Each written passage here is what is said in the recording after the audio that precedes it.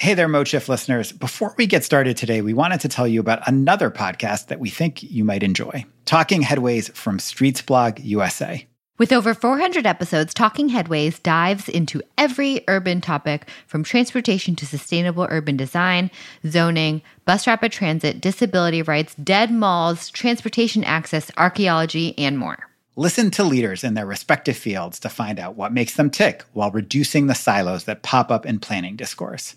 You can find Talking Headways at usa.streetsblog.org or wherever you get your podcasts. I love telling people, go to Ecker Hill Middle School after school. When the bell rings, see what the kids are doing. I have a middle schooler, so I have been there when she gets out of school. Do you know that half of those kids walk out of school and open their High Valley Transit app? They are 3 of them piling into a micro vehicle, going here, there, and everywhere. They can get where they're going, and they can participate in their community. That's Caroline Rodriguez. She's the executive director of High Valley Transit. And Ecker Middle School is in Park City, a well-known resort town in Utah. The app that she's talking about that these kids are using, it's to order a shared van to take them to anywhere they need to go after school. And the best part, it's completely free. And the phenomenon that Caroline is talking about at Ecker Middle School, it's a totally new one because High Valley Transit, the entire transit agency, it didn't even exist until last year. July 1st, 2021 is our birthday. I don't think many people think about new transit agencies being created. So why was there a need for a new transit agency? So one of the things that people do not realize about Park City when they hear, I'm going to Park City is a teeny tiny town in Summit County.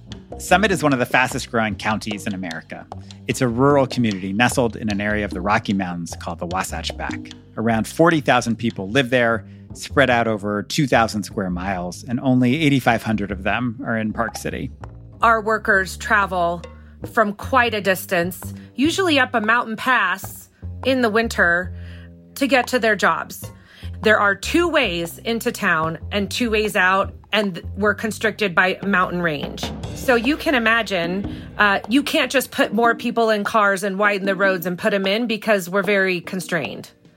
We have to find a better way to do it, and also a sustainable way that will help us to maintain our beautiful outdoor area. So we took about a year to discuss what that would look like. And then it was almost like a switch was flipped and Summit County elected officials said, let's do this. Let's stand up this regional transit agency and be the reliable source for community transit in the Wasatch Back. It was 6 months of planning before we flipped the switch on standing up transit service, which looking back sounds insane. Can you live in Summit County today and really access your job, your education, everything else in your life without a car? Or will you be able to in the future? Yes, you can live car-free in Summit County. Wow. Car-free in a county that's almost 2,000 square miles? That's pretty incredible. I know. And Summit County is not the only rural area that's creating new transit in this way. Across the country, small towns and cities are coming up with new solutions to old mobility problems, making rural transit smarter, more accessible, and more affordable. I'm Andre Greenwald. And I'm Tiffany Chu. This is Mode Shift, a podcast about the past, present, and future of how we move.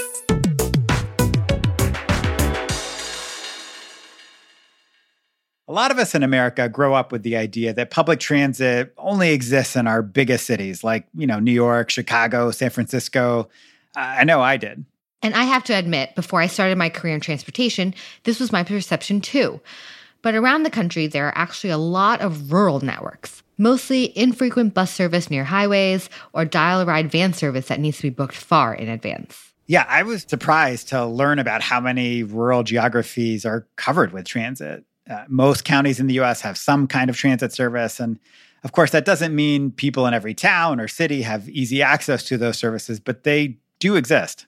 But the numbers, the volume of service, it's nowhere near what an urban area generates. I mean, New York City has millions of trips a day. There are no rural operators that are anywhere close to that. That's Scott Bogren. He's the executive director at the Community Transportation Association of America, which represents rural transit agencies across the nation. And he knows a lot about what it takes to set up transit systems in rural America. This is something he first discovered as a newspaper journalist over 30 years ago. My first real connection was they sent me to the central part of Pennsylvania for a week, and I met with rural transit systems. And, in the late 80s, rural transit was just kind of getting its feet underneath it. It had initially been funded in the late 70s with a series of demonstration projects, ironically out of the Federal Highway Administration. I wanted to write about things that mattered. And previously I was covering city council meetings and things that I could barely stay awake for, much less then have to go back and write about. And my first trip was in Cambria County, Pennsylvania. And I was on a rural transit bus, and we were, they had, those old radios, like two-way radios was the way they dispatched. And the driver got lost. And I was kind of sitting in the back, and we were in the middle of this open area, and he called and kind of told the dispatcher where he was. And the dispatcher said to him, go down this road about 2 miles, and I want you to turn left at the barking dog. And we drove down the road, and a dog came running along a fence line, barked at us. We turned left, and there was a passenger there waiting to pick up. And I remember immediately thinking, oh, this is cool. These are the kinds of stories that I want to tell. And kind of went from writing to policy to I ran membership. It was never my goal or my objective was to work in public transportation, but suddenly I found myself doing that, and I really liked it. Who needs GPS when you have barking dogs, right? Well, yeah, I don't think that's the way we do it anymore. But at the time, what it showed was there's just the ingenuity and their ability to do a lot with a little, which continues today. That was just the way they did it back then. What a great story. I love that Scott became so interested in rural transit that he's changed his career. It actually rings true to my story, where before we started Remix, I was a designer working at a nonprofit called Code for America. And my colleagues and I built this grassroots digital prototype to help residents of San Francisco suggest better transit routes to the local transit agency. And someone tweeted it online. And before we knew it, overnight, we had gotten about 200 emails from planners all over the world who saw this tweet that went viral and wrote to us saying, hey, saw what you built, loved it. I want to use it for my real life transportation project. And can you add 20 to 30 extra features? And that was the moment, kind of our barking dog moment, when we realized that there was something so interesting that we had stumbled upon because we had thrown together this fun tool. And it took off. And a few weeks later, I had a company. And 7 years later, we sold it. And it's been a journey, a wild ride, and it's completely changed the trajectory of my career. Yeah, I think that's so interesting. I think that, in talking to Scott, one thing that has kept him in this space for so long is that he sees the impact of rural transit that it has on people and communities. And the systems that he has been looking at and working with for decades now, they may not serve a huge number of people at once, but the value of each of those rides is really high. And it didn't take long for Scott to see that. I would ride in the late 80s and early 90s, and it was routine for a passenger to get on the vehicle and say, I didn't leave my house for 3 years until this service arrived. That was a real eye-opener for me, having lived largely in urban parts of the country. It was like, wow, that kind of isolation. Big trip generators in terms of our rural folks are going to be healthcare, Walmart, grocery trips, Many times I've learned this lesson. They are taking older ladies to get their hair done. And I was giving Senate testimony one time, and one of the senators or one of their staffers kind of looked down on that. And I said, you get on a vehicle and you'll see how important those trips are to people's kind of health and well-being. And so it's always been more of like a quasi-human social service, which is where its roots were, than being kind of a public utility like an urban metro system would be. Do not underestimate the importance of getting someone to an appointment, no matter if it's for hair or the doctor. We know people living in rural areas tend to be older. According to the census, just under a fifth of the rural population is older than 65. That's significantly higher than urban areas. And social isolation in rural areas is a major risk factor. I've actually come across a couple studies showing that social isolation increases risk of heart disease, stroke, and death by 30%. And this is a widespread problem. According to Smart Growth America, more than 1 million households in rural counties don't have access to a vehicle. It's harder for these people to get to jobs, to see friends, to make it to medical appointments or the grocery store. For that reason, this model that we talked about earlier in rural Utah, where you summon a shared transit vehicle in real time on an app, it's about way more than just convenience. And it's spreading in rural counties all across America. Can you just tell me a little bit about Valdosta? Yeah, fantastic town right on the Florida border, long known as the last gas stop before Florida, because Florida taxes the gas a lot more than the state of Georgia does. So fill up before you hit Florida and save a few bucks. That's Scott Matheson. He's the mayor of Valdosta, Georgia, a city of 56,000 people. It was named one of America's friendliest cities by Rand McNally, so I'm sure it would be an extremely pleasant place to fill up on gas on the way to Florida. Mayor Matheson, he was elected in 2020, and before that, he'd been in radio for 35 years. He's purchased 4 local radio stations, and to this day, he still hosts a local conservative radio talk show.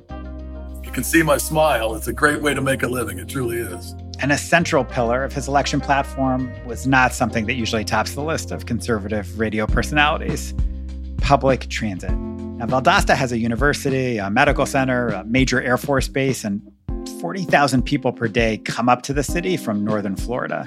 But the city had no transit system, none whatsoever. He remembers a particular moment from the campaign when this came up and how he seized on the opportunity. So I wanted something that was affordable, portable, and I started looking at Uber and Lyft and seeing if we couldn't subsidize that. I started looking at microtransit as a model, and then on-demand transit seemed to rise to the top as I studied them. And the gentleman before me that was running against me, though I considered pretty prominent as far as an opponent, they said, "What are you going to do about a transit solution?" He stood up and says, "We don't have a transportation problem in the city of Valdosta." He goes, "Last study I got handed says there's 2.5 vehicles per household." And he goes, "So I don't see a problem." And I'm sitting in my chair squirming now. I'm going, "Oh, what a gift." So obviously I jumped up and said, "I'll solve it tomorrow," and solve it with a modern day solution known as on-demand transit. So that was my red letter day during the campaign. On the day you were sworn in, what did that look like? How did people get around? What were their options in Valdosta? They didn't. They waited for a cousin to get a car and to load up and pick up, multiple friends or otherwise to tote them around town. It's been sad for a long time. And again, we knew the need was there. Anybody with 2 eyes can see the need was there. And then the national discussion starts in on things like food deserts and things where people that with no mobility, doesn't matter if you got great health care, doesn't matter. There's 20 supermarkets in the town. If you can't get to them, you can't get to them. You got nothing. In April of 2021, the city launched Valdosta On Demand, and now residents can order rides through an app or a phone call in real time. The cars are black and gold, the same colors as the high school football team, and pretty quickly, the program was in high demand. When it launched, we held our breath. The studies that we had from a pilot program in the past might have anticipated about 1,800 rides max per month. And obviously we averaged in that first year well over 300 rides a day. with 65,000 rides in our first calendar year. And then the service started getting national attention. In the last several years, communities across Georgia have embraced microtransit. Valdosta's new microtransit program is expected to average 170 riders, and this January completed close to 300 rides per day. The majority of these riders have a household income of $25,000 per year or less. That's U.S. Senator Jon Ossoff, who represents Georgia, and he was speaking at a committee hearing. And here he is asking Scott Bogren, the rural transit expert you heard from earlier, about how this service is impacting people. With the increased funding through the bipartisan infrastructure law, Mr. Bogren, how do you see microtransit transforming transit service for small cities like Valdosta, Georgia, and rural communities over the next 5 years? Well, what it will do is it will provide an entirely new way to serve areas. Typically, we kind of, a city the size of Valdosta would have had fixed route service, maybe operating buses at an hour headway. And what the on-demand model is proving in Valdosta is it can increase service, serve more people, and do it at a lower cost. And we view that as a very important model that we want to see all sorts of other communities investing in and trying. And it's a place where we can partner with the private sector and also where we can onboard the kind of technology that really makes the service more relevant to a passenger than what we have often done in communities that size, which is the bare minimum when it comes to a fixed route service. And the senator has actually traveled to Valdosta to hop in the van with the mayor. So he became a big fan early on, and we started relaying to his office that we had a need to expand. We started relaying the stats and the bounce rate. He came up with congressional spending of almost $1 million if we expanded our model. Again, we couldn't just claim that money and say, thanks, we'll use it to operate. If we expanded our model. So we started looking at the best way to do that. And I think we're doing a good job. As I said, now we're projecting. We're doing 446 last week was our peak number. So we project 500 easily in very short order. So it's good to have a senator on your side.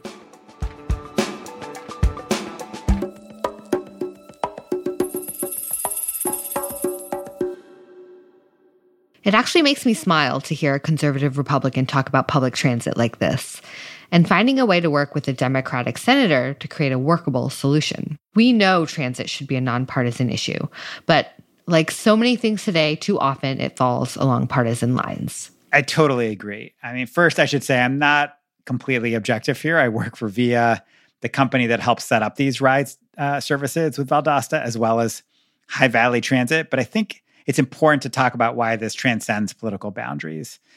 And sometimes people think leaders look to tech because it's innovative or cool or something. And, maybe that sometimes happens. But in Valdosta, the traditional alternative just wasn't going to work. Why not just launch like a more traditional bus system, where they're running on a fixed route with a fixed schedule? Yeah, for the obvious reasons I've already stated, but subtle reasons that I haven't. Our roads couldn't accept that. Small city is 2-lane roads a lot of times as main arteries that handle, 35, 40,000 cars a day. We would have to develop a working model and then start expanding roadways. And there's no town in America that has that kind of money as well. We just actually couldn't handle the circulation of a large bus system. It just didn't work. So what's interesting here is that while the technology layer and business model are new, the concept of requesting transit on demand, also known as demand response, has been a core part of rural transit for decades. That's so true. Rural areas have been using an analog version of these systems for a long time. Here's Scott Bogren again. I've been working with agencies for 30 years who are on demand. Dial a ride, you call up, you schedule and book a trip, and then the trip arrives when you scheduled it and off you go. That was the general model for rural transit. Well, nowadays it's technology. The ability to see a trip, know it's coming, book, pay for, plan for, all on a phone. That is just as desirable now in rural America as it is in the urban space. And so the challenge for them isn't getting on demand working. These systems have been doing that for 30 years. It's breaking out of 2-day advance notice windows. I was working with one of our members, and in doing some on-demand mobility, they went from a 3-day advance notice window for older adults in their community to 15 minutes. That's a life changer.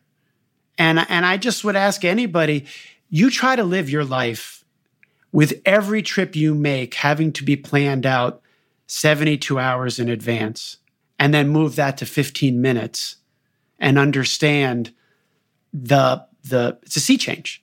I think we can all agree that the smartphone and software has changed almost everything about our lives, including even how we request vehicles. Caroline Rodriguez from High Valley Transit gave an example using me as the character.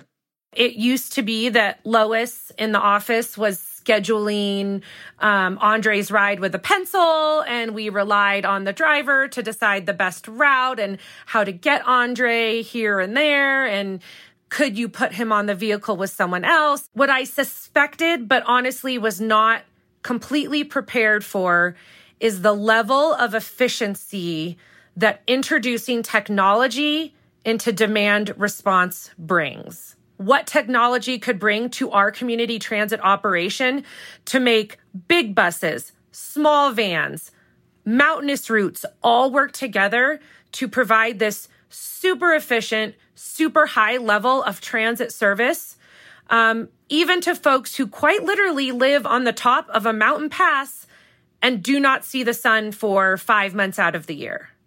As I'm listening to these stories, they feel more relevant than ever right now. We've all been coping with inflation at the grocery store, at the gas pump, and this is acute in rural areas, in part because of car dependency.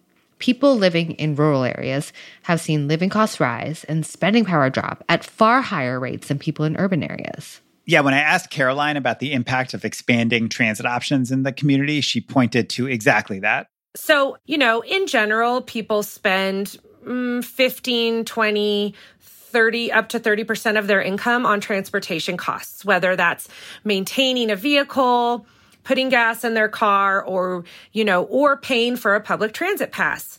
Well, as we know, there are many, many people within every community where they are just living on that edge where any unexpected expense can really throw their household into chaos. We here at High Valley Transit are a completely fare-free community transit system.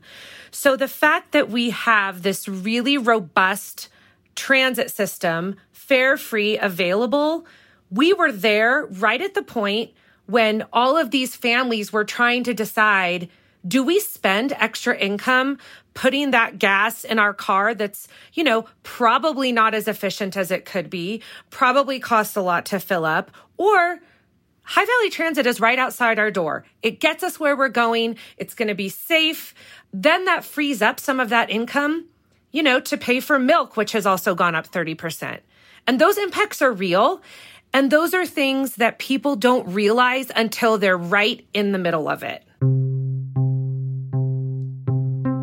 There are serious economic and social challenges in rural America, and affordable mobility is a key piece of the puzzle to overcoming them. Being able to get around affordably affects the entire community. And so we wanted to quickly look at 2 examples of how. The first is riders with mobility limitations because of a disability or chronic pain. When I first moved to North Carolina, I was using the bus, and I didn't like it. It was very hard with me with a stroller or anything like that. That's Patricia Ann Robinson. She lives in Wilson, North Carolina, which is another southern town of about 50,000 people. And a couple of years ago, Wilson also rolled out an on-demand transit service. Patricia has 2 young kids. She also has debilitating pain in her back. I got good days and I got bad days. So, yeah. And on the bad days, it's very hard for her to move. I can't walk probably at all. I have to have the walker try to help me or my kids. Then some days them legs ain't gonna move. And Via's been good because my daughters can get in the chair ride and do what needs to be done for me. The doctor visits more. You're able to get picked up.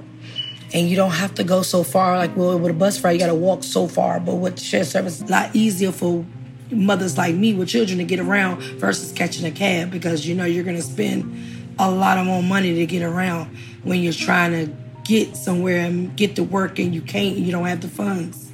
Patricia relies on the service to get to physical therapy, to get her kids to activities, to get to the store. And not having to wait for a long time to get a bus or call a day or two in advance to get a ride, it's transformed her life. I remember when I first found out my back issues, I couldn't walk as much. And I used to try to walk across the street with them, and my kids be holding my hand. Come on, Mom, the car's going to hit you. But I can't walk but so fast. I mean, I don't know what to do. But when Share Service, somebody introduced me to it, and I didn't know nothing about it.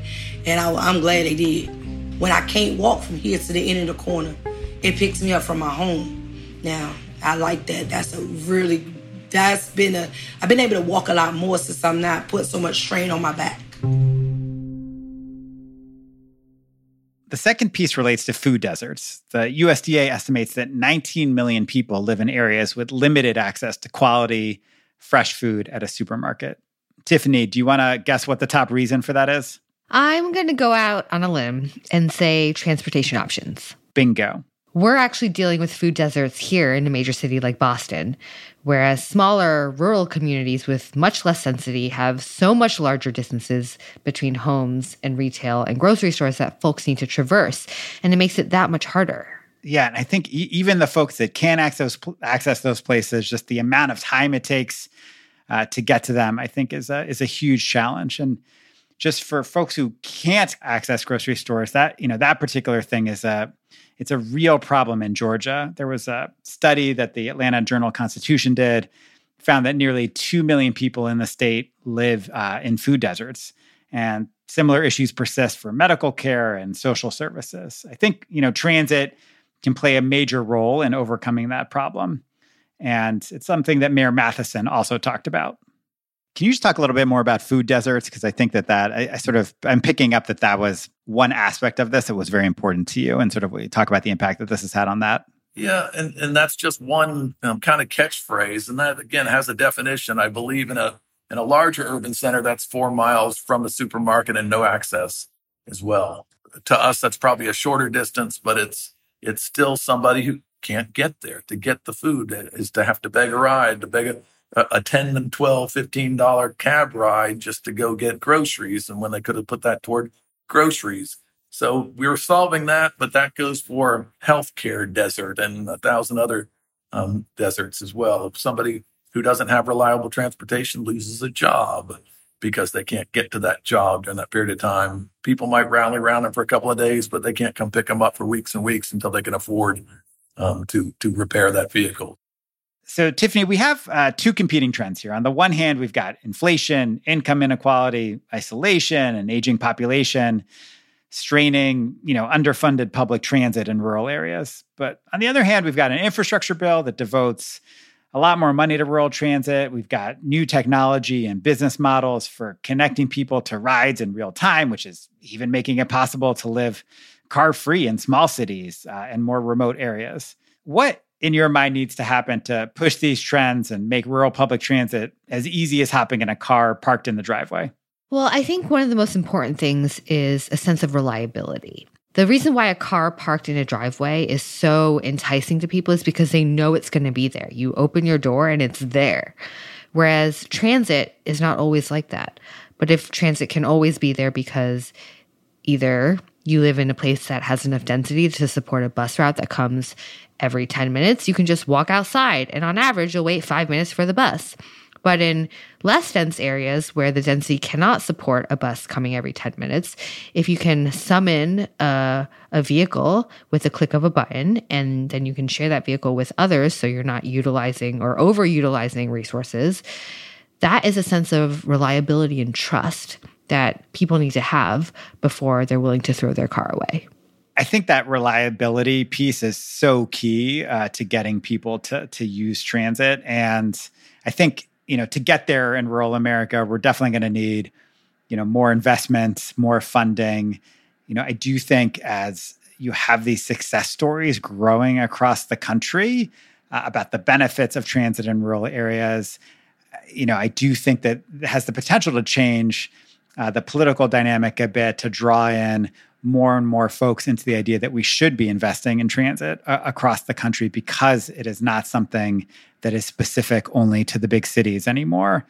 And so I think, along with investment, we need leadership from local officials who are willing to innovate and convince their communities that this is worth trying. And, I do feel like this is something that can be solved. I think it is being solved. And everyone I talk to expressed that same sense of optimism. The main thing that gives me hope is the industry's history. It's always been creative and innovative. It's always made a lot out of a little. I definitely feel like that history will serve us well and is going to allow, at a different scale, those metrics of independence, of contributing to fighting climate change and air quality and all. We're going to see all that stuff move into rural America, and smaller communities can do this stuff. They're much more nimble. Community transit can be that link to living a full, successful, community-driven lifestyle, even in a rural area. The way technology is supporting community transit now is the way of the future, and it is the way that community transit can fulfill the promise that we've made for the last 30 years.